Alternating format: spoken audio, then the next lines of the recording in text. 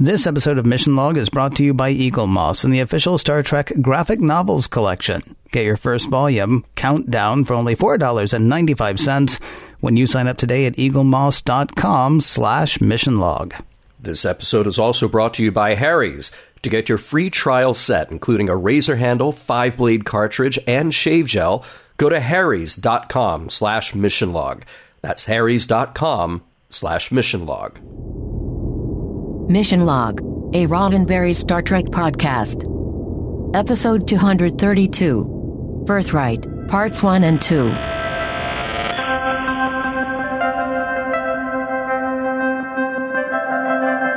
Welcome into Mission Log, a Roddenberry Star Trek podcast. I'm Ken Ray. And I'm John Champion. Each week, we watch an episode or two of Star Trek, then we sleep on it.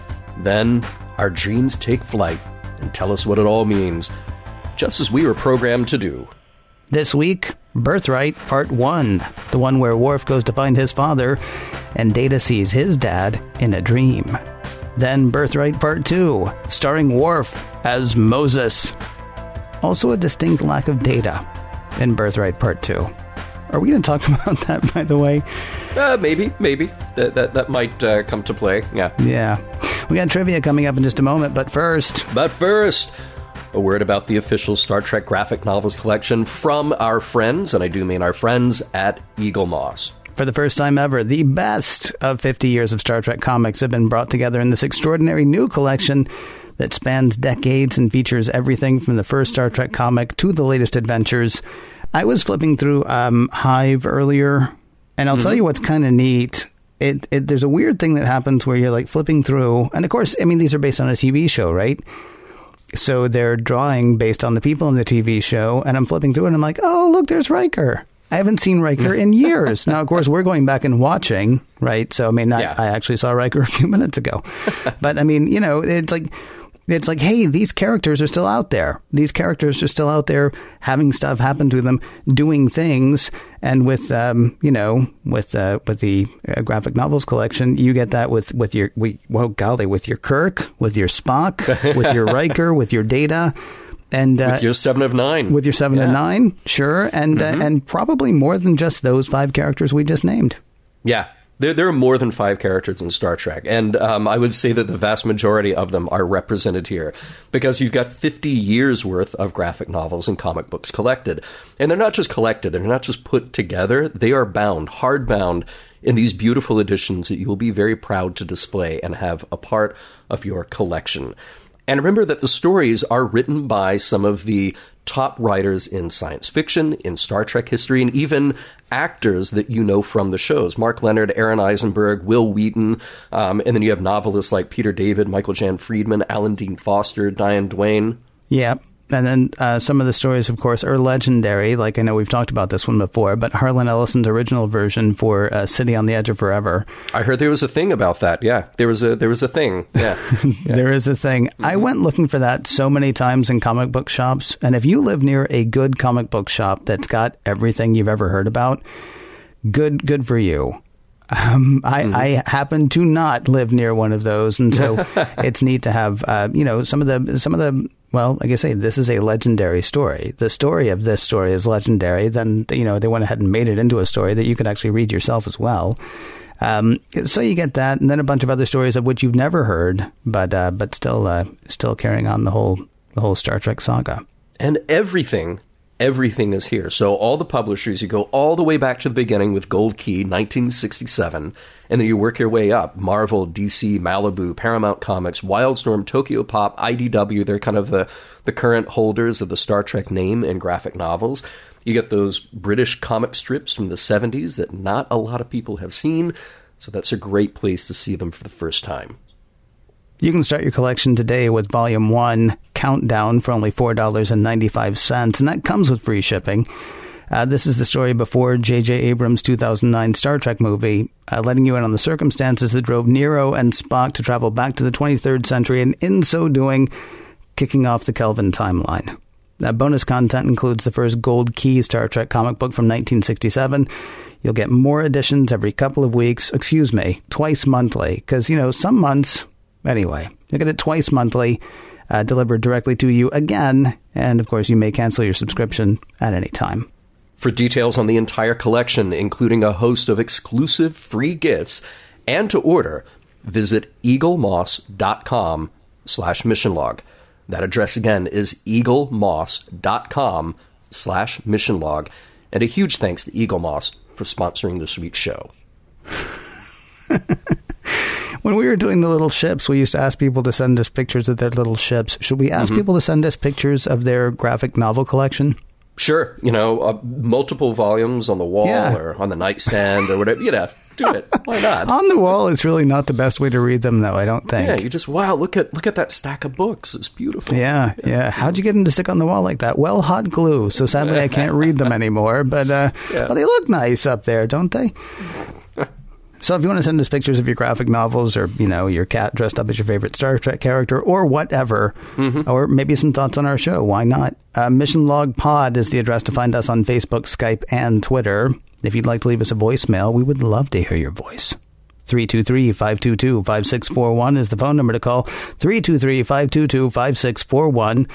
Our email address is missionlog@roddenberry.com. Our show website, including discovered documents, is at missionlogpodcast.com. And please do remember, we may use your comments on an upcoming episode of Mission Log if those comments happen to be trivial in nature, specifically Star Trek trivial.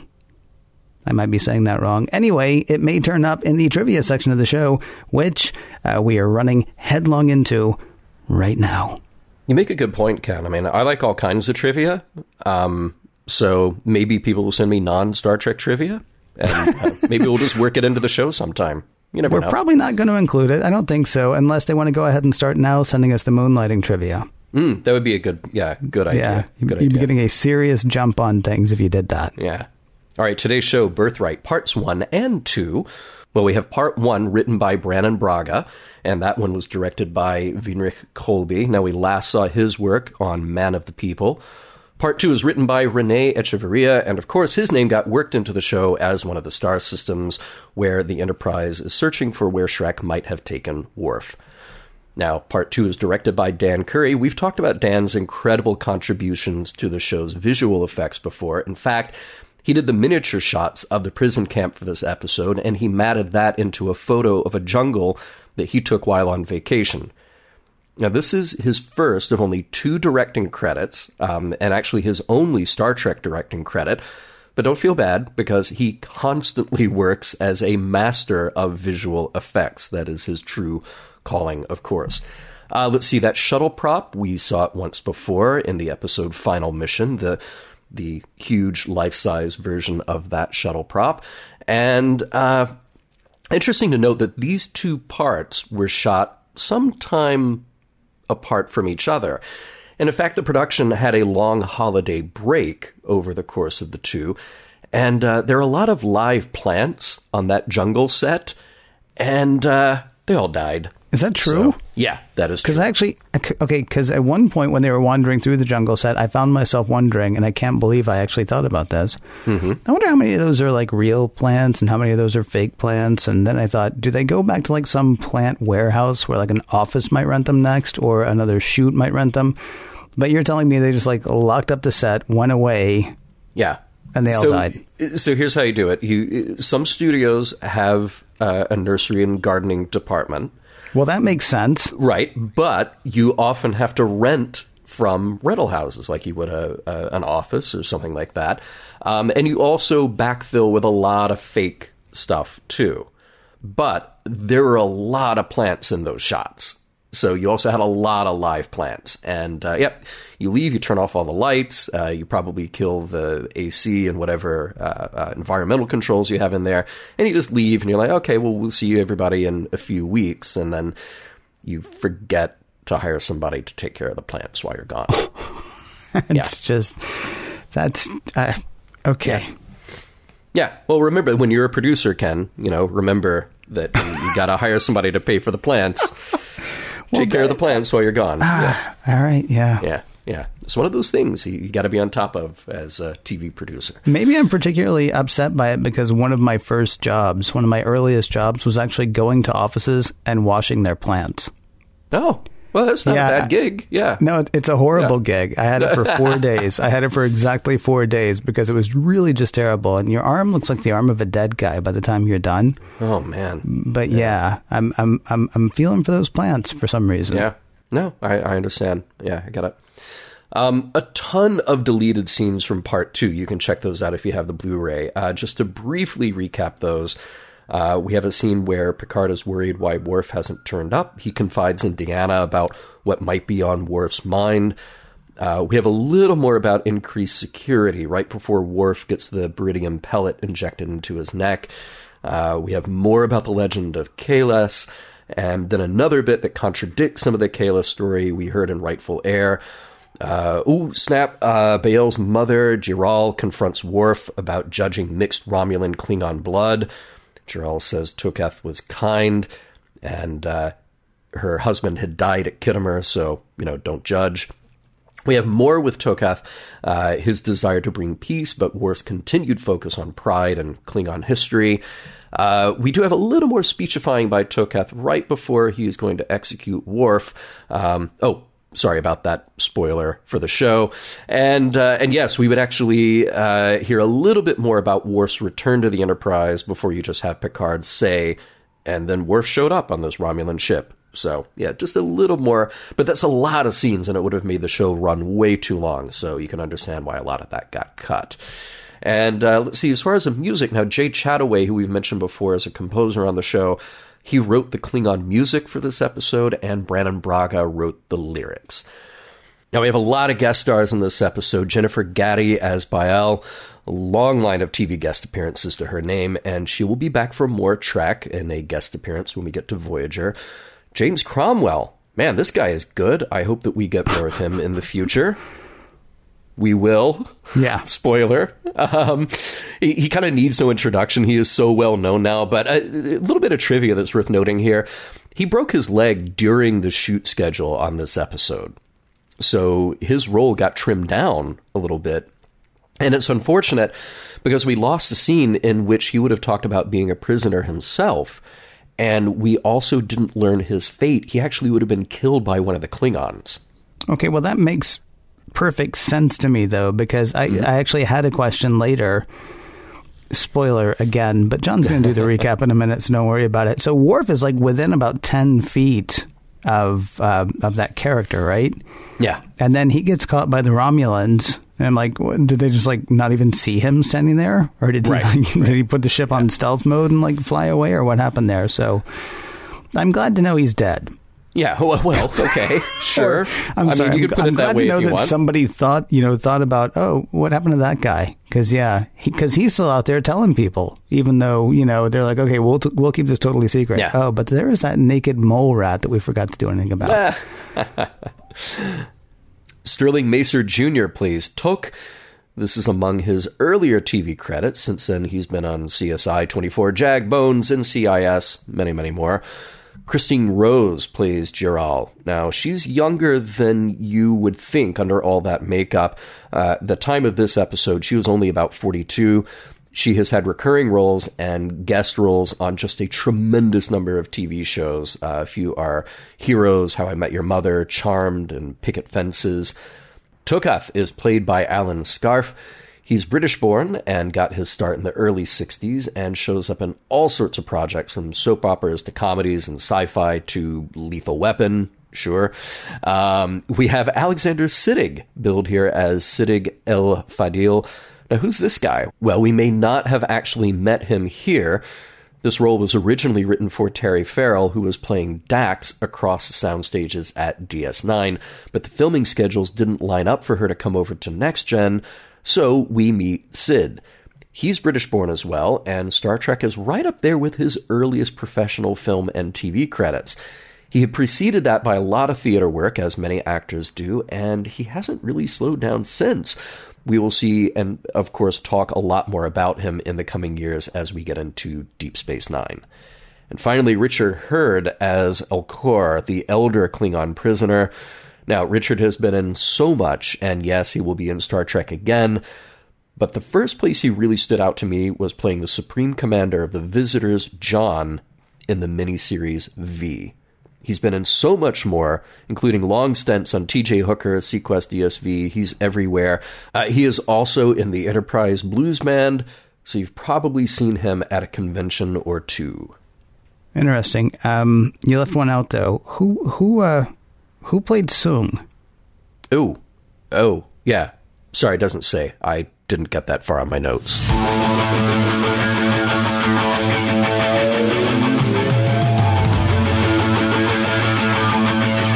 This episode tells a large story because it is too large to tell little.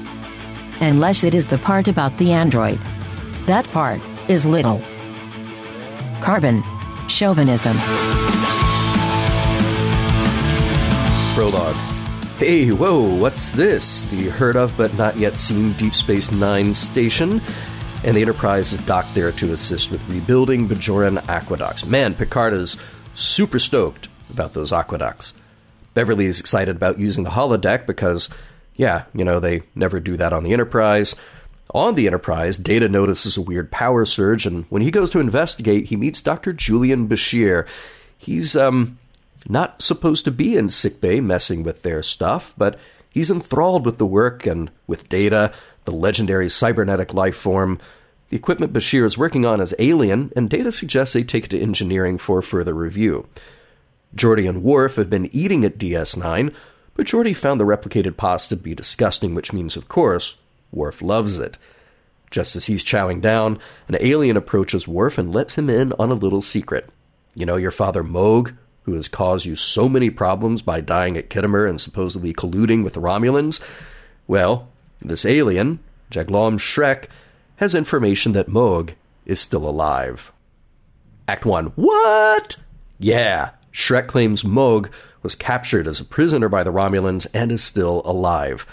Worf is not too keen on the idea at all, since Klingons who are playing by the rules would rather die than be taken prisoner. None of this information sits well with Worf, who is even more of his abrasive self when he's back on duty. He's just going to work out his frustration with some Klingon Tai Chi, but Deanna drops by to check on him. How you doing? Oh, I'm fine, just, breaking stuff because of my anger. Worf isn't happy. He's frustrated with the knowledge that his father may be alive in a prison camp because, that would be much less preferable to death. But he's not one to really talk about his feelings. Data is hard at work with Dr. Bashir in engineering, hooking up stuff, and Bashir is asking about, those little details that make Data unique. He breathes, his hair grows. As they hook up their piece of alien equipment, Data is shocked by a power surge, and he finds himself in some kind of a dream state. He's walking down the corridors of the Enterprise, and then he sees a young Brent Spiner working at Colonial Williamsburg. When he snaps out of it, Data is a little confused. He was out of it, but he remembers what he saw. That man was Dr. Soong, Data's father. Act 2. There's no rational explanation for what just happened, according to Data. Why would he have a vision about a young version of Dr. Soong? It was a dream. But do androids dream? Of sheep, electric, or otherwise? Bashir thinks that's what it was, but Data isn't sure. He doesn't have dreams or hallucinations as far as he knows. Kind of like emotions. Nope, just not there. Data confides in Worf. He's not sure what he just experienced, but Klingons put a lot of stock into visions, and boy does Worf. He confirms that, yes, this was a powerful vision, and as if actually connecting the dots to his own dilemma starts to, connect the dots to his own dilemma. To learn about one's father is to learn about oneself. Nothing should stop anyone from learning about his father. Hey. A quick trip back to DS9, and Worf is ready to talk to Shrek. He wants to go to the Romulan prison camp where his father is being held. Shrek is very reluctant, but a little Klingon persuasion goes a long way, and he's willing to take Worf on the trip. Act 3. Off on the road to Romulan space.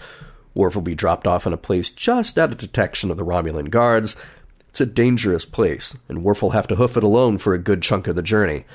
Back on the Enterprise, Data interrupts Picard's continued study of Bajoran aqueduct techniques to talk about his dream. He's trying to find meaning in the symbolism. The hammer Dr. Soong was holding in particular, by looking at interpretations from other cultures. Picard has a simpler solution. Look inside yourself. Meaning is something we make, not something we get from others. Worf and Shrek arrive at the planet Karaya 4.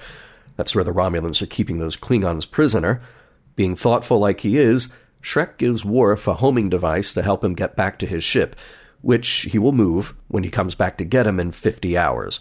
All set then, scary dark jungle, and go. Act 4. After working his way through that jungle, Worf happens upon a woman bathing. She knows he's creeping around and calls out to him. She's a Klingon, and Worf is there to rescue her, except she's not too keen on leaving. She's home. And who is he? And where did he come from? Ever since that chat with Picard, Data's been using his creative outlet to explore meaning in his dream. Painting. A lot of it. And fast. Android fast. 23 paintings in about 6 hours. Geordi is having a look too, helping Data figure out what it all means. There are things that make sense, like an image of Sung, a hammer, but then smoke, a wing, a bird. Only one thing to do now. Let's hook up Data and see if we can scramble his positrons again. Well, it is Data's idea. So he does. This time in the vision, Sung is hammering out what appears to be a bird's wing, a real one. Then he tempers it in a bucket of water, releasing a whole lot of steam, and then it's a bird. And then it flies away. Weird. Data didn't see any of that in his first dream, but he painted it. Then young Dr. Sung talks. Yeah, this is weird. None of it makes sense. Why don't you tell me what's happening? I don't know. Dreams are weird. They don't make sense. And Sung encourages Data in the dream state to just dream. You are the bird. And so his dream goes flying through the Enterprise, then out of the Enterprise, and beyond. Act 5. Data, now conscious, tells Dr. Bashir that the whole experience was programmed to kick in at a certain point in his development, but the power surge was an unexpected way to make it happen. So Data will turn off his conscious mind at some point each day and just dream for a while. Bashir is fascinated, even asking if he can write a paper about the whole experience, which, yes, of course, is a way better offer than anything Bruce Maddox proposed.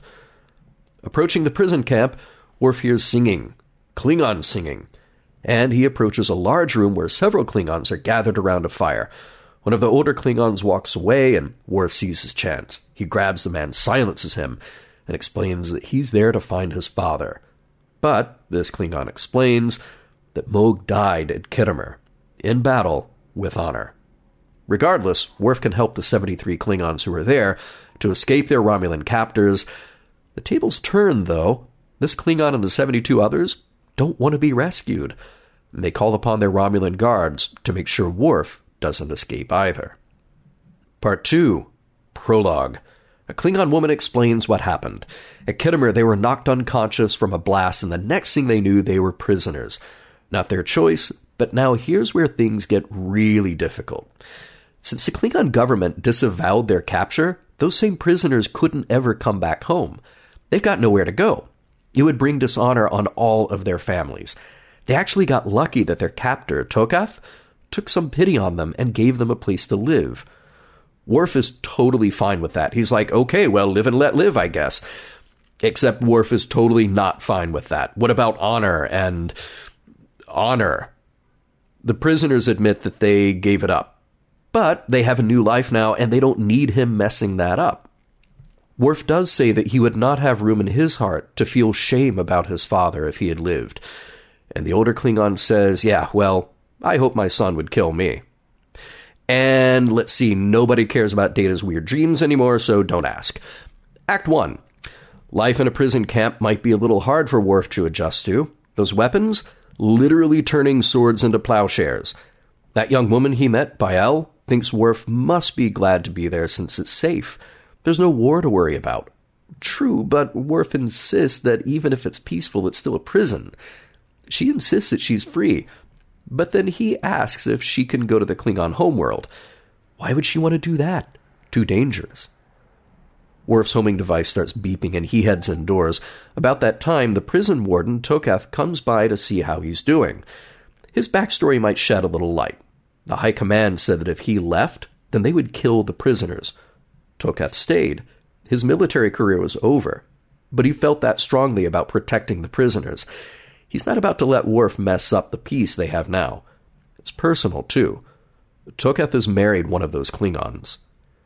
Later, Worf creates a distraction, an improvised little explosive, just enough to occupy the guards while he scales the wall. Out into the jungle he goes with guards chasing behind, but he's within clear sight of Shrek's escape ship.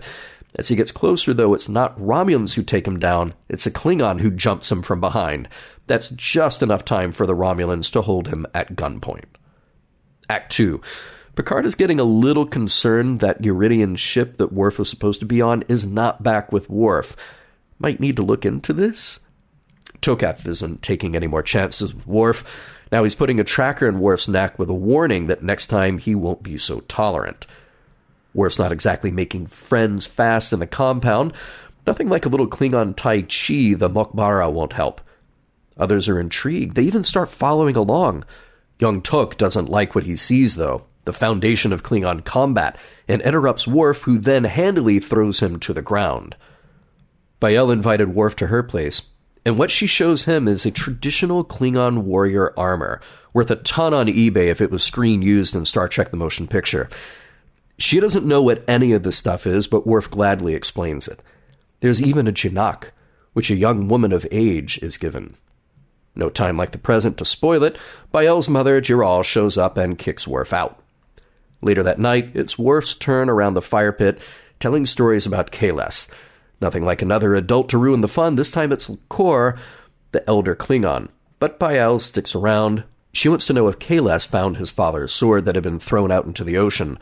Good news, Worf said. Yes, he did. What's important in the stories is that they are true for the times in your life when you hear them. It kind of gets romantic when she asks if Kahless ever took a mate. Going in closer, though, Worf sees that Bael has pointed ears, like a Romulan. Act 3. And why does he have a problem with this? Bael says she thought he knew that Toketh was her father. He is seriously not having this, since, Romulans have no honor. Back on the Enterprise, hey, anybody seen Worf? Well, yeah, that Uridian ship had a lot of weird flight plans, and, some of those were near Romulan space. Maybe that's something to check out. The next morning, Worf drops by to apologize to Bael in a way that only Worf can do. I'm sorry for who you are. Wait, that is not a great apology. How about, I'm sorry that the thought of you sickens me. Dang, this is hard. Out in the courtyard, some of the younger Klingons are playing with hoops and spears in what appears to be a terrible mashup of bowling and croquet. Worf corrects them. No, it's really more like lawn darts. You throw the spears through the hoop to practice for the hunt. These kids just don't get it at all. Who would want to hunt when they have a replicator? Worf says it's really more about the ritual. He'll show young Tok sometime. Toketh isn't thrilled with the idea. Okay, Toketh relents. Worf will be allowed to go into the jungle with the boy, but only at the insistence of the Klingon elder. Act 4, all is good on the hunt. The kid is really getting a sense for it. Literally, he can smell the prey, and he is digging it. This is exciting. The rest of the Klingons with Toketh have sat down for a presumably replicated meal, and over dinner, Bael asks if she can visit the Klingon homeworld. Before she can get an answer, Tok walks in with an animal carcass over his shoulders, doing his best impression of Errol Flynn from The Adventures of Robin Hood, and plops it down on the table right in front of Toketh. Oh yeah, time to really eat. Tok is pumped. He's a warrior now, and he's a little sassy toward Toketh. He digs the songs, the rush from the hunt, all that Klingon lore. It's like Worf has been saying, these people have forgotten who they are. Nothing like a rousing Klingon song to work up the others and really put off Toketh. Act 5. Toketh needs to have a little chat now with McMurphy. I mean Worf. He's been a disruptive force, upsetting the fine balance they've had in this idyllic little community. The choice is now simple. Worf can either play by their rules or be put to death. We know what Worf will choose, right? Yeah, he's prepared to die, since that would be honorable. Later, Bael stops by to remove the tracking device from Worf's neck. It will allow him to escape and hide in the jungle. Hasn't she learned anything about Worf, though? He would much rather be put to death, and that's just what he tells her. She wants him to stay. Her heart is broken by this news. To him, there's no other choice. He wishes he could take her away, but that is impossible too. The next morning, Worf arrives to be executed. Toketh makes a short speech saying that he struggled with the very idea, but this is the only solution. Worf threatens their way of life.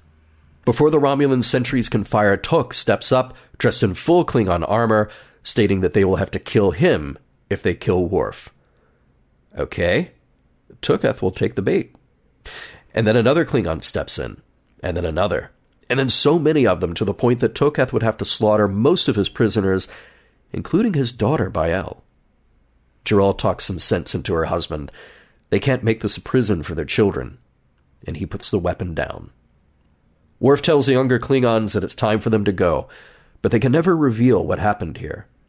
And soon after, the Enterprise rendezvous with a Romulan ship that has delivered Worf and those prisoners who wanted to leave. The story he tells Picard, though? Those were merely survivors of a ship that crashed a few years ago. No one survived Khitomer. And Picard gets it. The end. Female bullion on DS9. Female bullion on DS9. About time. Did you see her? About time, yeah. Yeah, I know, right? Yeah, because there's been like the two. Right. Right. I'm pretty sure the guy from Defending Your Life. Mm-hmm. And then yes. Yeah. And this one. Pretty much. Yeah. So that's good. And I didn't see any scissors in her hands either. Well, but, she could actually be a barber. Who knows? I'd say she might have been on a break. Yeah. She might have been off duty. Yeah, that's true. So this is obviously Deep Space Nine had premiered before this episode aired, but seeing that on screen is cool. And Deep Space Nine is a good-looking design. I just wonder how efficient it is to get around if you got all those spindly arms to dock your ships. Like, it seems like, I'm just going to pull up a ship right next to it, and we got an airlock, and we're just going to walk right in. Like, no, you got about 100 stories worth of things. This long arm you got to go through. We got turbo lifts, but there's going to be a long wait for those turbo lifts. That's what I'm saying. Yeah, the problem that I've always had with DS9, even when you see the Enterprise there, is I still have no sense of scale. Yeah, no, it's really hard, yeah. So I understand DS9 is big because the Enterprise is big, but I still need something. And then it's still, though, I don't know what you're going to put them next to. That I'm going to, so there's a planet. Oh, okay. Yeah, so, right. Yeah, things are still weird shapes, right? Yeah. Weird shapes and sizes, I don't know. I mean, I guess we need like a person standing next to the Enterprise, standing next to DS9. Yeah. And still, all I would have is, well, that's big. Yeah. And yet it feels to me like they don't... It feels to me like when I was a kid and I had a bunch of Star Wars characters, but maybe not quite enough Star Wars, like action figures. Mm-hmm. So then I'd grab like some other action figure from something else. Yeah. And they weren't exactly the right size to go together, but they were close enough. That's sort of how I feel when I see like the Enterprise docked at DS9. It's like, somebody took one toy from one set, another toy from another set, put them together. And I understand I'm actually talking about what's on the screen. Yep. And still, it feels to me like those don't quite work size-wise, do they? Yeah. I think part of it has to do with the lighting. You see the lights. You see the lights in the ship in the Enterprise, and you kind of work it out in your head, like, okay, that ship is that big. But then you see the lights on Deep Space Nine, and like you can only make those holes so tiny before you. Right. They just don't read on camera. So then you kind of go like, okay, well, those windows are the same size as the Enterprise windows. They just got huge windows all over Deep Space Nine. Yeah. It also just feels like an amazing waste of space. Like you're going to take up that much space. Yeah. In space. You're going to build something that's like that far across, but then it's only like 3 stories tall. Yeah. I mean, if your quarters are on the other side of Deep Space Nine and your work is on the other side of Deep Space Nine, man, you got to leave early. You've got a commute ahead of you. I'm thinking about switching careers, going to hydroponics. Why? Well, because my living quarters are here, and astrometrics is like, seriously, I have to leave like 2 hours early. Right. And somebody's always in the turbo lift. So, the line for the turbo. Oh, please. I can't. And when the Enterprise comes to visit, forget about it. They got like 1,000 people all trying to get around, all trying to use our holodecks and eat our badly replicated food. Yeah. You've got your own holodeck. Exactly. You've got 4 of them. Why are they using our holodecks? Yeah, you need our program. Like literally, it's just. Can I go use their holodecks? No. Yeah, it's literally just a program. We can email you the program. Yeah. Yeah. I know this episode really isn't about the Bajoran aqueducts, but they talk about them very often. It would have been nice to have seen Ensign Ro at some point. Just to say, like, hey, I'm an expert on Bajoran aqueducts. Although, is she? I mean, that's the thing. In my headcanon, she is. Now she is. I guess, well, sure. Why not? Yeah. I love Dr. What was his name again? Dr. Julian Bashir. Yeah. Bashir, you say. Bashir? Yeah, we'll talk about him again at some point. I love his devil-may-care attitude. It's like, oh, look, here's an advanced piece of alien technology from a whole other quadrant of the galaxy. We have no idea what it is. We have no idea how to use it. Hey, can I plug it into your ship? Actually, you know what? You look busy. I'm just going to plug it into your ship without even asking. Yeah, I'm not even supposed to be on your ship, but I'm going to bring it in here, and we'll just plug it in. Yeah. Oh, sure. Man. You know that I like to point out food, not just in Star Trek, but pretty much in any film or TV show that I watch. I think it's a grounding thing. We can recognize something like, oh, okay, I know what that is. Geordi and Worf. So they're eating tortellini, but just with an inhuman amount of rosemary as a garnish on that plate. Just an aggressively offensive amount of rosemary. Like, I don't hate rosemary, but a little bit of rosemary goes a long way. So yeah, that could actually be the reason that Geordi didn't like it. Oh, it could be.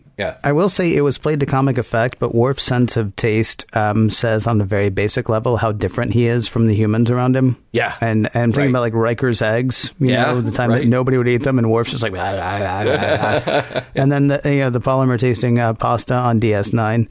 It is the same comedy trope, like, have you ever noticed how different men and women are? Or, black people are like this and white people are like that.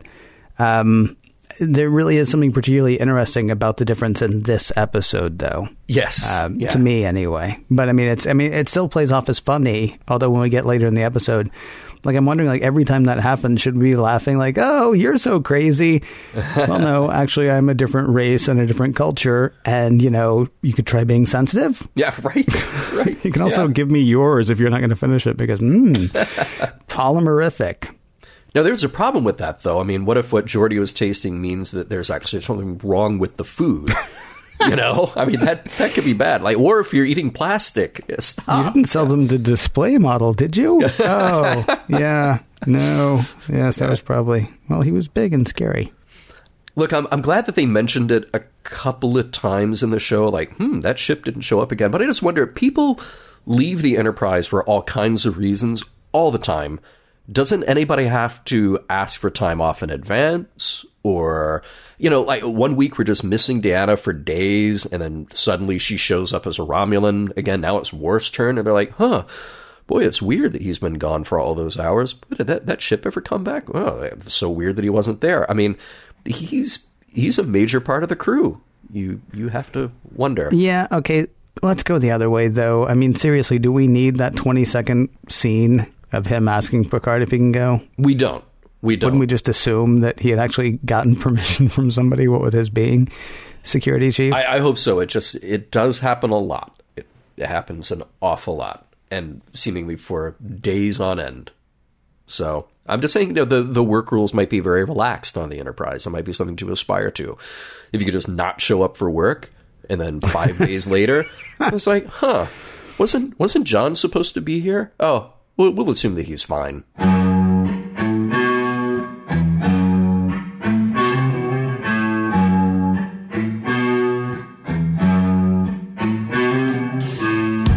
I have a dream that has been puzzling me.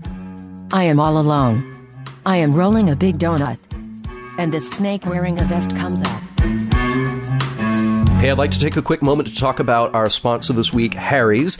I have had the great pleasure of using their product over the last few weeks, and they're fantastic. I was always a 2-blade man myself, but I tried out the Harry's 5-blade cartridge, and it really does give a closer, smoother shave. And not only is the shaving gel great, but I really love their aftershave balm, which is the perfect thing to use right after a shave. And if you didn't hear before, the thing about Harry's is this. 2 guys, Jeff and Andy, who just felt like, every time we go to the store to buy razors to replace the ones that we use, we are getting ripped off. And they were right. And they figured the best way to fix that was to create a new company. So they created Harry's, and they figured the best way to get their product to you is directly and sell blades that are half the price of the going price for other blades. So we're talking about $2 a blade compared to the $4 or more that you would pay at a drugstore. So that was the whole idea, and then that spawned all these fantastic extra products that come along with it, like an ergonomic weighted razor handle, which absolutely feels terrific in your hand, the shave gel that I talked about, the aftershave balm, and here's the best part. You can try it for free. So Harry's is so confident that you will love their blades that they're giving you their trial set for free. All you have to do is cover $3 for shipping. So what's in that trial set that you get for free? Well, you get the weighted ergonomic razor handle. You get the 5 precision engineered blades in that cartridge with a lubricating strip and a trimmer blade. You get the rich lathering shave gel, and you get a travel blade cover. So that's a $13 value for you to try for free. So what do you do now? Well, you stop messing around and you get started shaving with Harry's today by claiming your free trial offer. It's the $13 value for free. All you have to do is cover shipping. So to get that set, including the razor handle, the cartridge, and the shave gel, go to harrys.com/missionlog right now. Right now. Just go to harrys.com/missionlog. And thank you to Harry's for sponsoring this week's show. You know who could use 5 razor blades? Who's that? Any Klingon. Well, any male Klingon. Okay. Yeah. Because all of them with the beards, please. And the mustaches. Yeah. Oh, boy. And some of them, they want to trim back that hair a little bit to make the ponytail very prominent, or if they're just going to go all natural and, you know. Should we talk about the impossibility of Klingon society? And this is like barring the shaving thing, which you know is huge. Oh, sure. Moog may have been caught by Romulans. Yes. Better that he be left there rather than found. For if found, that's 3 generations of shame. Worf, Alexander, and Alexander's kid, assuming he has a kid. But how's that going to happen? Because shame. Yeah, right. And yet the father is the most important thing in the Klingon social structure. He has to find his father and thus be heaped with shame. And then, as if like ripped from the script of Tapestry... Yeah. That old Klingon that Worf finds is like, I can only hope if I had a son and he found me here, he would be Klingon enough to kill me. Ouch. Reminded me very much of like, right, when Picard's dad showed up in Tapestry and was like, you sucked then and you suck now, right? Yeah. Even this dead Klingon, for all intents and purposes, because when he's like, I thought you were dead. And they're like, we are. We died in battle, but we didn't really. But, you know, it's a thing. Whatever. Even this dead Klingon who has been living by the graces of a Romulan commander is like, you suck as a Klingon, Worf. Like all of Worf's life is the Kobayashi Maru. Yeah, pretty much. There is no winning if you are Worf at this point. Which actually makes me wonder about the people who he took out at the end. They're like, oh, man, you're right. This is nuts. It's like prison, and we want to be out of here. We want to go now. Where are they going to go? They got nowhere to go. Yeah. Because if they go to the Klingon homeworld, everybody's going to be like, oh, yeah, your parents are awesome. What happened to you again? Oh, actually, but they've promised they're not going to tell anybody. Mm-hmm. So now there's going to be these people with no history. And if they have no history, they're obviously hiding something. Thus, they have no honor. I'm going to say it's not very honorable to tell a lie and to maintain a lie. Well, that's a whole other thing. I mean, it's not black and white. You're right. That would be sort of a black and white morality thing. It's like, it's never good to tell a lie. But if they are actually protecting these other people for whom life would be much, much worse if they did, I think morally keeping that a secret makes perfect sense to me. I can't fault them for that at all.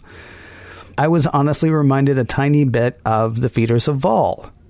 Oh, yeah. Okay. Except, I mean, at least these people wanted to leave. That's a bit different, right? Because Kirk did the whole, we call it freedom and you'll like it a lot, whatever. Yeah. And you and I were pretty sure they were dead inside of like a month because they don't even know how to feed themselves and they got nothing that passes for currency and really no skills except for feeding Vol, which, he doesn't really need feeding anymore with his being dead and all. I'm trying, what's going to happen with these Klingons? What are they going to do? They're like, okay, so they're not going to be welcome in Klingon society, probably, since they can't say who their daddy is. Yeah. But then they're also not going to be, I mean, they can't go back to what has been home at this point. Well, they're in a tough spot, but here's my problem, with the impossibility of Klingon society. I kind of take it back to Spock. So Spock had the unfortunate ability to logic his way into or out of any problem, which would automatically compound those problems. And the Klingons can sort of honor their way into or out of a problem, which then automatically compounds all of those problems. The more they try to logic their way into it, or the more they try to honor their way into it. Oh, well, this isn't honorable, but that's not honorable, but, well, I should have killed you. Well, I wish you'd killed me, Why didn't you kill me? Well, maybe I'll do it now. Well, no, it was my idea, so it wouldn't be honorable now. It'd be suicide. Right. You missed the honorable moment. Yeah. Kobayashi Maru. Dude, Kobayashi Maru, I'm telling you. Yeah. Their whole life is a Kobayashi Maru. That's tough. Well, Worf's is anyway. Yeah. No wonder he wants to die in battle. Just, please. Just to get you people off my back. Yeah. Worf, I love his comeback about the legend of Kahless. When Tok said, he says, Kahless cried the tears and it made the levels of the ocean rise up, and Tok goes, that's impossible. And Worf goes, for you, perhaps. That is kind of the ultimate comeback for any impossible story. Yeah. Kahless was a crying machine, man. He could do it. Yeah. Yeah. I know that we'll talk about the situation in the prison camp quite a bit, but Stockholm Syndrome, are we seeing that? We think, which, by the way, do not confuse that with the Helsinki formula, which I did one time. That is a very difficult thing. But Stockholm Syndrome, I believe we have talked about on our show before. And yes. The question as to whether or not that is truly a recognized thing, it kind of is. And I wondered how much of that we were seeing here, or since this was a generational thing, if we just saw people who were complacent in the way that they had brought up. Like, that is the entire world that they know from birth. So they're okay with the world that they know. Right. I don't know that you would call that complacency. I think that would just be like, if people have been lying to you your whole life. Yeah. That's... how do people grow up racist, or how do people not grow up racist? It's what they're told, right? So what these people were told their whole life is, there's a war going on out there and it's terrible and it's tragic and you wouldn't be welcome, so just be happy here. And they were. Yeah. They were actually happy there. And I feel certain we'll get to whether what Worf did was good or not.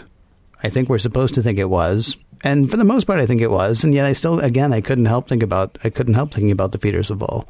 Mm-hmm. But, my point is, I don't know that they're complacent to be happy in their world. They have a world. And as far as they know, everything outside of their world is kind of crap. And in fairness, it might actually be. Again, they could join Starfleet. They could actually join Starfleet, and that would be fine. They really can't go back to the Klingon homeworld and be accepted. Yeah, that's very true. Yeah. They can't go to Romulus. That's for sure. Nope. So, they could set up another colony, I suppose, or just, maybe they're going to live on the Enterprise from now on. Have you thought about some of the incredible opportunities in the world of mining? Because there is an awful lot of mining to be done in the 24th tons of mining. Yeah. And chances are we'll forget where we even dropped you off. So Yep. It really could work out well for you. Well being a relative term. So what should we make of Tokath? We've talked many times before about Star Trek's ability to make us see enemies as people, not as things to be destroyed. And I really like the way that his character is given some depth in this episode. There are motivations for what he does, which is interesting. You had the luxury of 2 episodes to kind of build that history for him. And I thought that on one level, he represents people from our own history. You've heard stories about prison guards or soldiers who, given a chance, acted with compassion. And even if you can question the ultimate morality of what he's doing, in the moment, he acted with some compassion toward those people who were his prisoners and gave up his career rather than see them slaughtered, which would have been their destination. Well, first of all, the ultimate morality. Yes, right. Okay. Yeah. And second, I mean, it's... The Klingons actually wanted to live, right? Yeah. They asked to... Didn't they ask to stay there? And so he was actually just going to let them stay there. And the Romulan homeworld said, well, you can let them stay there, but you have to stay with them. Yeah. I mean, that's the layer that turns it into a prison. The Romulan homeworld basically said that somebody had to watch over them. Right. All he really seemed to want to do initially was just like, let them live because they asked to, which is kind of a weird thing, because why wouldn't they say, well, go ahead and kill me? Except he wouldn't do that. Yeah. Is that... I don't like that. Sorry. One of the problems I have with this episode, we got an email from somebody that I'm going to read later. Not the whole thing, but it was an incredible email, honestly. And one of the problems that I have with this episode is it's very difficult for me to know which side to be on. There are times where I think what that person did was absolutely right. And then there are other times that I'm like, well, I think what that person did was absolutely wrong. Mm-hmm. And then I wonder, like, I have an incredibly difficult time with this episode, honestly. The parts about Worf, the parts about Data, I'm kind of interested in. And they appeal to me more because they're just fun. Yeah. Honestly, the Worf episode, the Worf parts of these episodes, they're a little shiny. Mm-hmm. They're a little spit polished. They're a little like, what you were doing is wrong. Well, I thought I was doing the best. Well, okay, I kind of get that, but still, I mean, it's like there are many nuances, and yet it doesn't feel like it's played that way. I'm going to stop that now. Please continue, sir, and we'll come back around to all of this stuff, I feel certain. All right.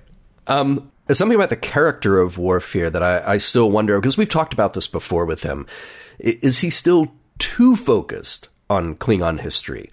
Sort of the fundamentalist version that he follows, to the extent that he can't loosen up when people's lives are at stake. So he's still more than a bit blinded by his own prejudice, or at least his own drive. I know that he has reason to hate Romulans, but this is a different situation, and different situations might require different actions. I kept thinking, isn't this what his Starfleet training should have taught him to handle better?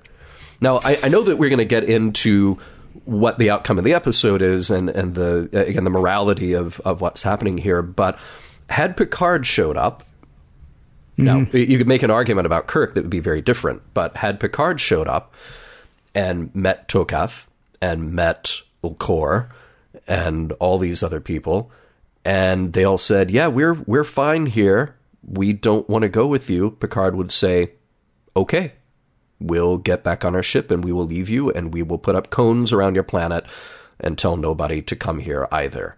And then Riker would have made some argument, and Beverly would have made some argument, and then Picard would have said, no, we need to stay out of this because it's what they asked for. Worf is stirring the pot. And I know that there's a compelling argument to be made about that, but I still wonder if Worf is so blinded by his own dedication to his ideals that he can't sort of see the forest for the trees sometimes. Yeah, this is the problem I had as well. Yep. First of all, when you talk about Worf's fundamentalism versus Worf's borderline racism, I would say you're actually talking about two different things here. He comes across a bunch of people. He was a bit Kirk. I mean, again, this goes back to the feeders of all thing again. He comes across some people who seem perfectly happy. He says, well, you can't really be happy because this isn't what happiness looks like for a Klingon. And they're like, well, I feel happy. And he's like, no. Let me tell you what it really means to be a Klingon. And then they're miserable. Mm-hmm. I mean, so what's he supposed to do at that point? Because here's the thing. What I saw Tokath as actually was sort of like the head of one of these schools for indigenous peoples that were set up in colonized areas, like Australia, like Canada, like the U.S.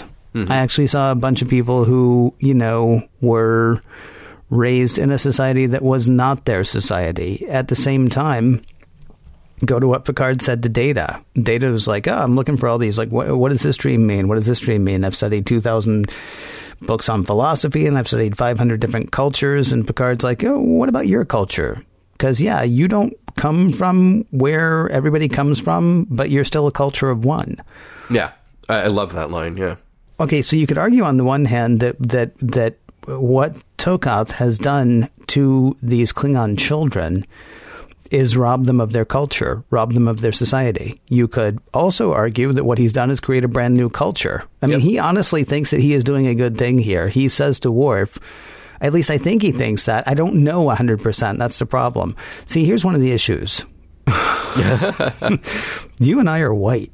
I don't know if you know this about you. What? I know, right? So, I mean, the email that I mentioned that I'm going to do later because it belongs at the end of the show. But the email that I mentioned later was like he sort of sees what Tokath has set up as coming from a position of white privilege. Here's what's best for everybody. Let me tell you. Yeah.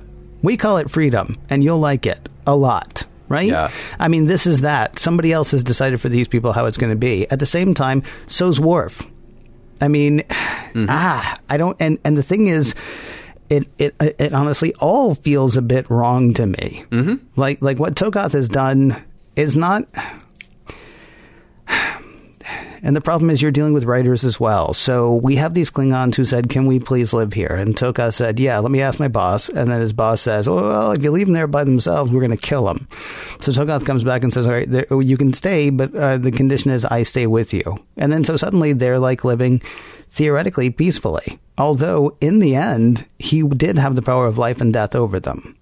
So, yeah, I mean, maybe they live peacefully in the same way that, you know, we live peacefully as long as we don't do anything that we're not supposed to do, or that somebody decides we're not supposed to do, and then all of a sudden we're not living quite so peacefully anymore. Yeah, well, I mean, that's a fantastic question. I mean, you know, Worf is asking, is it better to live in peace but in seclusion in a cage, or to live free but in danger? And you could argue the relative reality of that danger that they were actually in.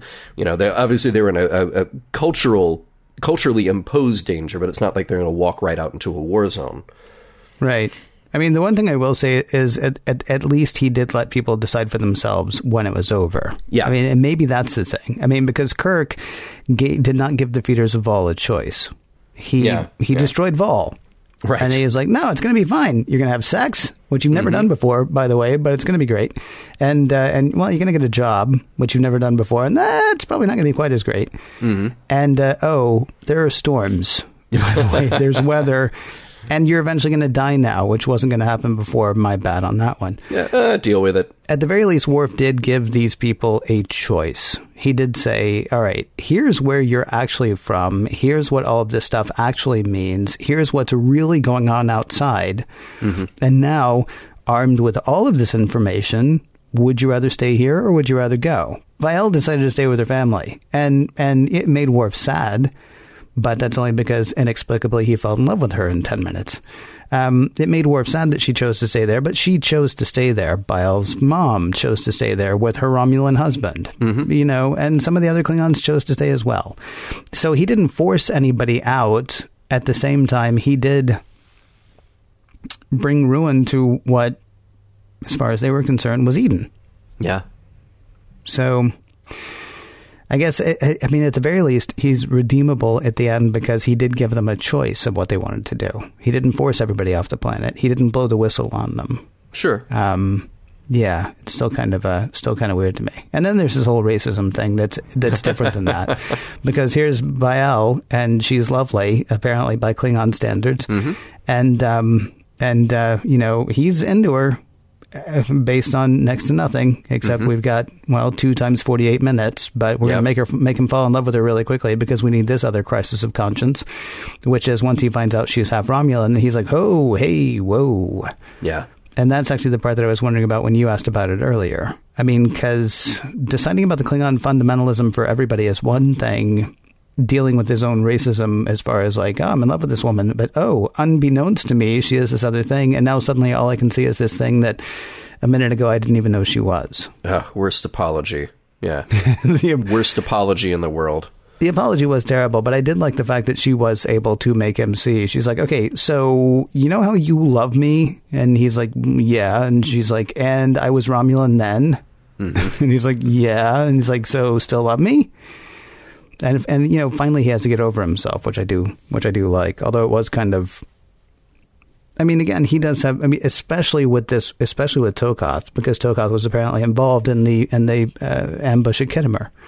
Yeah. Which is where Moog died. So, I mean, he's not just dealing with a Romulan in the abstract. He's dealing with, oh, I'm in love with the daughter of somebody who may have pulled the trigger on Moog. Yeah, right. Still, you would hope they would, well, I guess we can't even really fault him on that, though, because he did rise above it fairly quickly. Do you want to change topics for a moment? Oh, could we please? You want to talk about birds? Yeah. All right, let's talk about Data dreaming, because, you know, we introduced it and we just got rid of it. Why was this a two-part episode? Well, it originally wasn't going to be, but then there was enough story there that they figured, okay, well, if we stretch it out with another story, then we can kind of make it legitimately a two-parter. But yeah, it's unfortunate that this other story didn't get to play out as well as it could have. I thought one of the cool ideas in there was just to question if this is sort of another logical problem that we end up with. You know, if Data was programmed to dream by Soong, then does that make the experience of dreaming any less legitimate or fulfilling for Data? You know, if it's just a piece of programming. But as you and I like to point out, we are pieces of programming. We are biological, and we are programmed by millions of years of evolution, but it is still programming that allows our brains to do that. That line, you've crossed over the threshold. So Soong wrote this to kick in at a certain point, and I really wish that this element of the story had stretched out a little more and actually had been more ambiguous. Because I thought that was sort of a failing, that Data just comes up with the tech answer. You know, he says like, oh, well, okay, I was programmed this way, and then that's going to kick in, and it was supposed to happen later, but I got hit by plasma, so now it happened. And it sort of takes the mystery out of it, which I think is really unfortunate. Well, how do we know he's right, though? Well, that's good. I mean, maybe because Data's always right. Well, he interpreted his own dream, though, right? Yeah. I mean, dreams are funny. Dreams will come to you and try to explain to you why things are the way they are in your life. Yeah. At least that's been my interpretation of dreams. That's what they, you know, sometimes are trying to do. I mean, other times it's just like, what was that? Yeah, right, right. But, you know, it occurred to me somewhere along the way that maybe he's only dreaming that Soong is telling him all this stuff, because he's really not equipped to deal with hallucinations nor dreams. And so maybe once that starts happening, he needs something to explain it to him. And so he reverts to the one thing that he always knows, his programming. I can't possibly be feeling anything because I don't feel anything. Yeah. But then, you know, I can't be dreaming because I don't dream. But he is, in fact, dreaming. So then something in his positronic brain has to come to him and say, okay, it's cool. Here's what's going on and here's what's why. And he's like, oh, okay, well, that makes sense then. Good. I can continue now. And so I'm gonna keep dreaming. I choose now to keep dreaming because dreaming makes sense to me. What did you think of Picard's suggestion to Data that he look not at other sources to figure out the meanings of his visions, but that he look instead to his own interpretation? Yeah, it's a little challenging to do with an android who again, only has a culture of one. You know, we had this discussion before about Data's playing style. So he's going to take a little bit of Stradivarius and a little bit of this guy and a little bit of that guy and kind of use the best elements. But then Picard sort of says, well, why don't you just take what you like, but come up with your own thing that is a synthesis of that. But we don't really know what Data's limitations are when it comes to creativity. So how much creativity does he have to have in order to come up with his own interpretation? I mean, you or I would do the same thing. If something weird happened to us that we couldn't explain, we would set about trying to find other information to give context to that phenomenon. So Data's sort of doing what he should do, but he sort of has, well, maybe like Worf, a very black and white view of what that interpretation should be. I mean, when Picard says to Data, look inside yourself for the answer, I mean, Data is literally like, okay, well, I'm made of circuits, and you can hook me up to a machine, and Geordi can see inside my head. Literally, he can see inside my head. I don't know. I think that's a a bit of a tough thing to do. I was glad that they had the scene with all the painting, because that actually seemed like a bit of creative expression. Data's sitting around thinking about it or reading information about hammers in dreams. It doesn't really do it. But I guess if he had to, he might as well go back to human Earth culture if that's Sung's background. I guess what I'm trying to...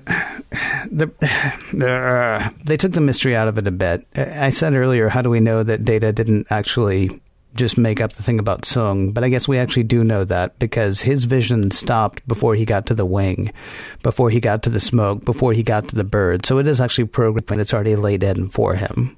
Yeah. Which is kind of a bummer, because I would really rather it were something had been tripped up. Mm-hmm. Because once we find out that it's like, oh, this was something that was supposed to happen at some point, like, why is he deciding? I mean, how does he know it wasn't supposed to have happened already? Yeah. But he was thinking that it's something that was supposed to happen, further down the road. As far as your whole thing about is the fact that he's programmed to dream, does that lessen the fact that he's dreaming? I mean, I like the fact that at the very end of it, Sung says, "You're the bird," Mm-hmm. Which is kind of neat, because that really is giving Data permission to learn to say can't. That really is giving Data permission to be human, or be as human as he can be. It's giving Data permission to move beyond, not just, the dreaming, the act of dreaming, but, to say, to give him a dream where he is freed of the confines that have been his life for 20 some odd years now, because that's when he joined Starfleet, right? Hasn't been on the Enterprise the whole time. But to give him a thought that he can just, take off, just do something else entirely if he wants to really sort of explore his own thought processes. Mm-hmm. Not just the fact that he thinks, not just to run a diagnostic on the fact that he thinks, but to really examine how he thinks and where he wants to go and what he wants to do with that is kind of fun. I would love it, though, if, like, in the next episode, he was, like, walking around being all Jim Morrison. Hopefully that happens. Yeah, like he's the Lizard King and he can do anything, or he could be like Christopher Walken from Saturday Night Live, just wandering around going, "I'm the bird, I'm the bird."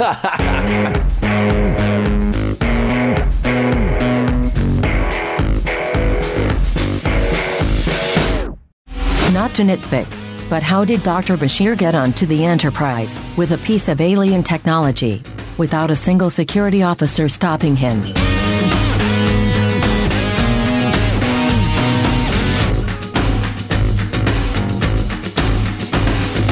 Well, this is just an extra big episode of Mission Log. I haven't even edited it yet, but I can tell you this is an extra big episode of Mission Log. But that's because we're covering 2 episodes of Star Trek in this one gigantic episode of Mission Log. Of course, Birthright Part I and Birthright, the one that comes after Part 1.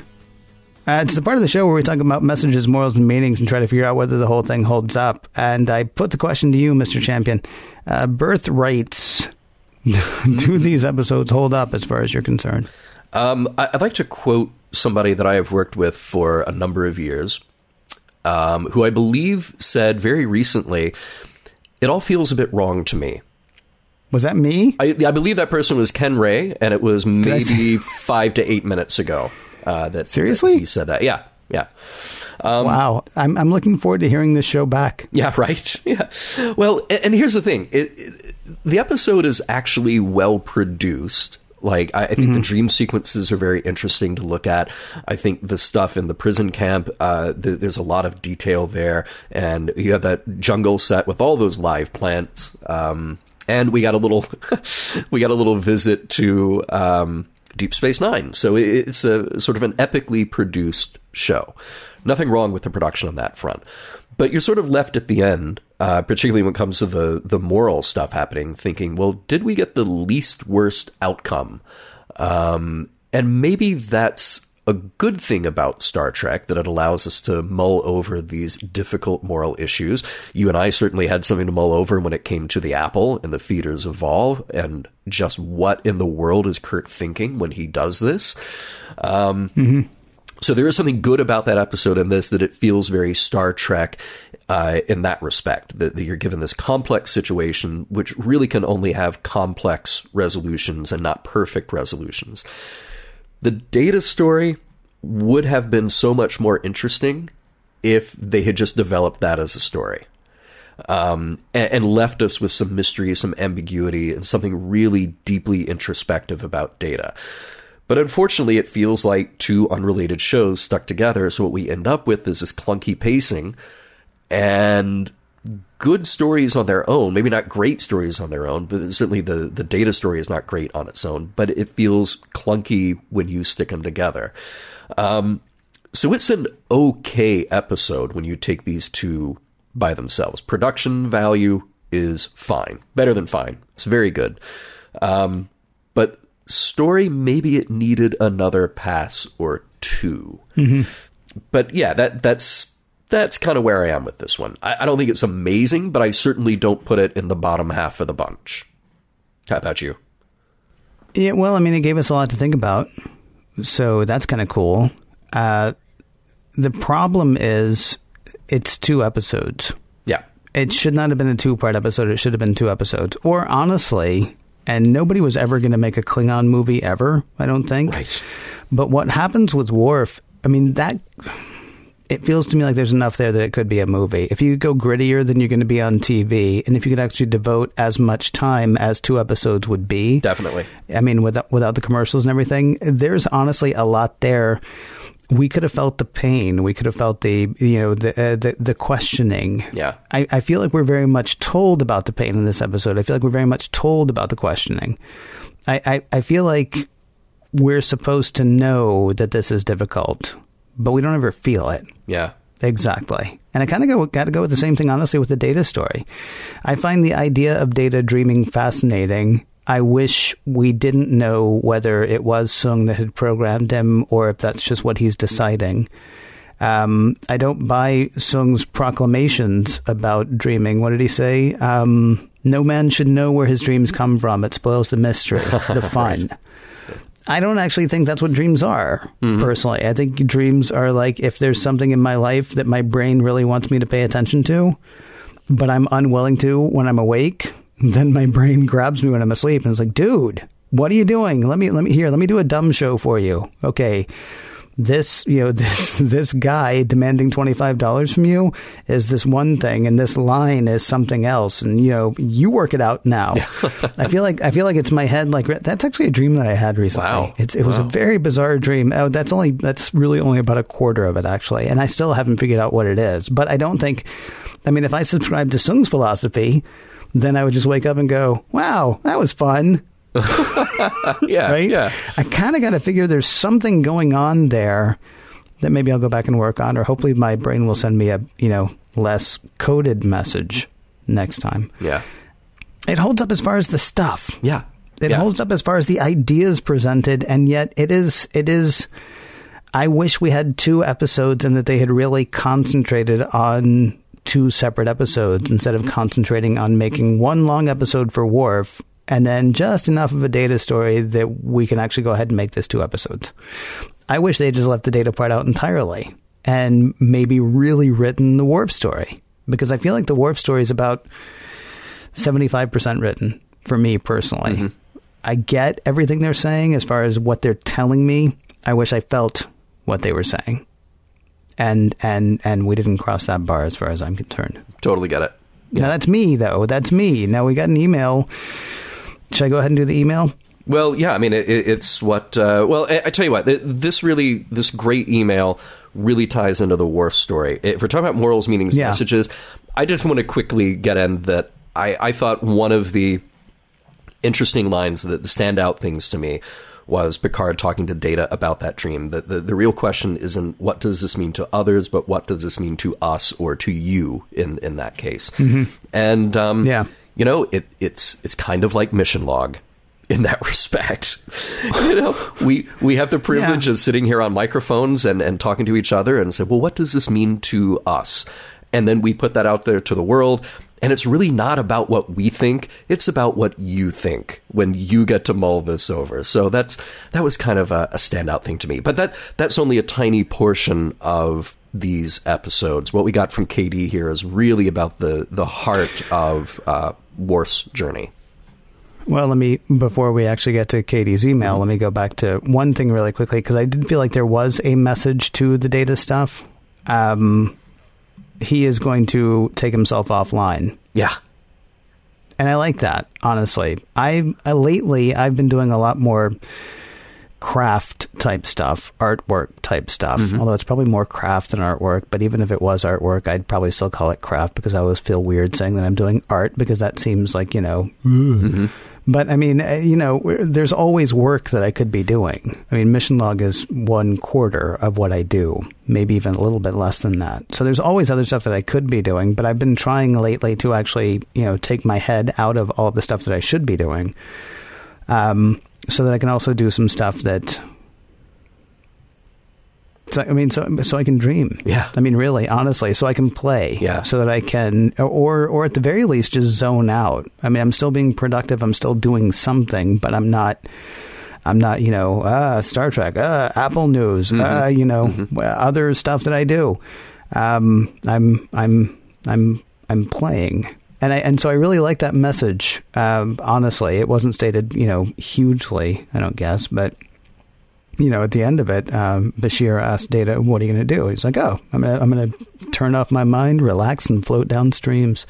I'm going to dream for just a little bit every day." Yeah. And that's honestly like a wonderful thing, because, I know there are so many people who get so upset if kids or adults or whatever is like, "Oh, he's always dreaming. Oh, he's always got this crazy idea." Well, not such a bad thing. Yeah. I guess if that's all you do, yes, that would be a bad thing. But, to take yourself out of the game for a few minutes, hey, I'll quote another Beatle, and just, sit there watching the wheels go round and round, I mean, take yourself out and sort of let your brain go sideways. Nice. Yeah. Now and again, maybe. Yeah. Katie's email, though, I mean, here's the thing. No matter what I think of this, no matter what I think of these episodes, I have to love these episodes now because of Katie's email. And I'm shortening what he's written quite a bit. I mean, for my part, I initially, like I said, I actually thought of This Side of Paradise initially, although it really is more the Apple. It really is more the Feeders of Vol sort of thing, I think.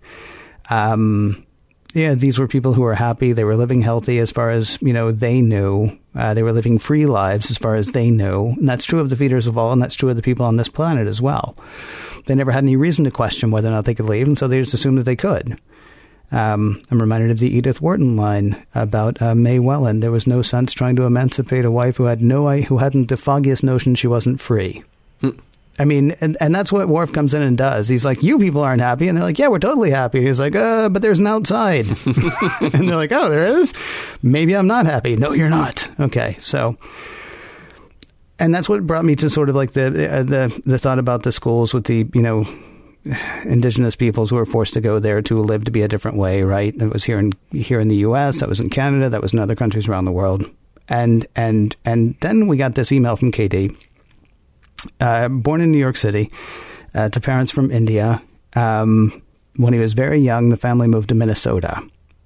And everybody there was nice, and he did very well in school, and he saw no other Indo-American kids and was pretty disconnected from his heritage. And that's him saying that. That's not me saying that. That's him. He seems to have felt that absence, if you can feel, something that's not there.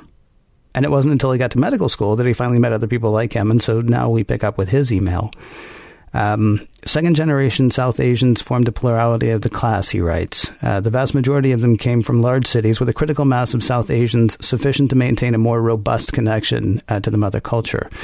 These kids actually knew who they were and where they came from. I met my wife there, the first Indo-American woman he ever dated, apparently, he says. 12 years later, and we're happily married with 2 kids, we strive to give our sons the connection to their culture, which I struggled to develop. Time will tell whether we're successful. But I'd like to think that since I'm forewarned, I might be able to head off that particular teenage crisis when it comes. He continues, I see myself as Worf. I was proud of who and what I thought I was, but had practically no contact with my own kind and little first-hand knowledge of where I came from. India and Hindu-Indian culture was something I appreciated in the abstract. I also see myself as the Klingons on the Romulan prison. They were left alone by their beneficent jailers, so long as they obeyed the rules of the prison and didn't get too ambitious. But defy their expectations, leave the prison, and Togoth will kill them. Nowadays, I might call the worldview of Tokoth and the Romulans white privilege. I see myself as Tok, arrogantly content in my ignorance, convinced there was nothing beyond the walls of the prison which was of consequence to me. I see myself as Bael, ultimately finding strength and resolve once the outside world crashed through the prison walls. I find it a great allegory for the experience of the children of immigrants. To the extent that anyone can put themselves in the shoes of any of the Klingons in this episode, they might better understand who I have become and why I am so fiercely proud of my successes. And so, knowing that this episode had that kind of effect on someone, I have to love this episode. I can't help but love this episode now, because there was more to his email, but this is one of those episodes. You and I have talked to people plenty of times. We've talked about Let That Be Your Last Battlefield, and the person that we know who was literally turned away from racism by that episode. Yes. Of Star Trek. This is another episode, and this is what can make Star Trek absolutely amazing. This is an episode that just was doing its own thing, making one of 22 or 26 episodes that season, or, well, in this case, making two of 22 or 26 episodes that season, and in making television and trying to say something bigger than, lasers and explosions and alien races and spaceships. Reached a kid who, from what he's saying in his email, was kind of nowhere in who he was and what he was. And that's incredible. So, I mean, even though I don't have that experience, this episode does not do that for me, because this is not my experience. I love the fact, though, that it was his experience and that it does, such an incredible thing for him. And so, episode doesn't sing twice to me, but I have to say that it holds up, because now, by email anyway, I know a guy whose life was changed by 2 hours of Star Trek. Yeah, I mean, it's not a matter of me saying I agree. That's of course his experience. that sounds It's stunning. It's stunning, isn't it? It is. I mean, and it's really touching. That's the thing, and that's what I think that. I think when you and I talk to a lot of people who are not in this circle that we share with our listeners, they don't really get, well, why would you do a show like this? And really? You're doing it for that long? And really? There are that many episodes? Really? Why do people like that? But week after week, we see that it's not really about production value necessarily, although it can take you out of a story, unfortunately. But it really is about moments like this. It's about somebody who was touched personally by a story that really spoke to them. And then it allows us to step inside their experience even just a little bit to try to understand where they're coming from. That's kind of the incredible power of using fiction to talk to other people that way. That's why I'm proud to do what we do. It's amazing, actually, because reading there are like three things that popped to mind immediately, or maybe two. Mm-hmm. The first is, I did not see what he saw in this episode, but it's totally the Picard thing, right? Mm-hmm. It's like, okay, why are you worried about what everybody else sees? What do you see in it? But then at the same time, then KD writes to us, and he shares that. And then there's the whole Idic thing, which is, I kind of want to forward this email to anybody who's watching this episode. Sure. So I can be like, the episode's fine, but read this. Now watch the episode again. Exactly. And that's what it kind of comes down to. It's like the episode can be marginal. Your enjoyment of it, whatever, can be marginal. But this is really what Star Trek is about. When we say, what's the point? Well, the point is having a conversation like this. The point is being able to understand somebody else and where they're coming from. So that absolutely makes it hold up in that respect. Mission Log is produced by Roddenberry Entertainment. Executive producer Rod Roddenberry. You can find out more about stuff that Roddenberry is up to at roddenberry.com. All kinds of things. There's, I think there's like some sort of celebration or something about. Did you know as we record this, TNG is like 30? What? I know, right? And I feel so young. That's the kind of thing that they do there. There are other shows coming up, and they're going to have anniversaries too. But then there's also there's stuff you can buy, and then there are links to the Roddenberry Foundation, and there are links to shows, and oh my goodness, just so much stuff to check out at roddenberry.com. If you'd like to help support this show, Gosh, we'd love that. Patreon.com/missionlog is the way to do that and find out more. For more exciting Star Trek podcasts, check out Trek FM, that is Trek.fm. And for the latest in Star Trek news and discussion, be sure to visit TrekMovie.com. Next week, Starship Mine.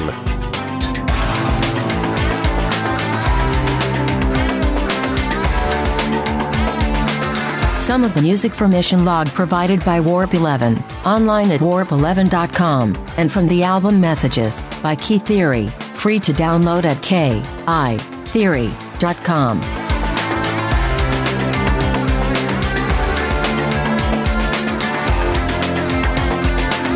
Sweet dreams till sunbeams find you. Sweet dreams that leave all worries far behind you. But in your dreams, whatever they be, do not get stabbed in the heart.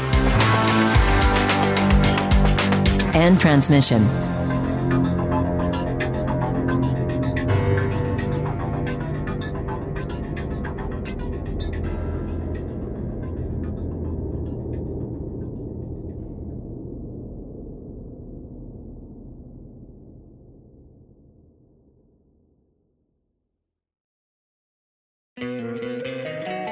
Don't you love an extra $100 in your pocket? Have a TurboTax expert file your taxes for you by March 31st to get $100 back instantly. Because no matter what moves you made last year, TurboTax makes them count. That means getting $100 back and 100% accurate taxes, only from Intuit TurboTax. Must file by 3/31. Credit only applicable to federal filing fees with TurboTax full service. Offer can be modified or terminated at any time.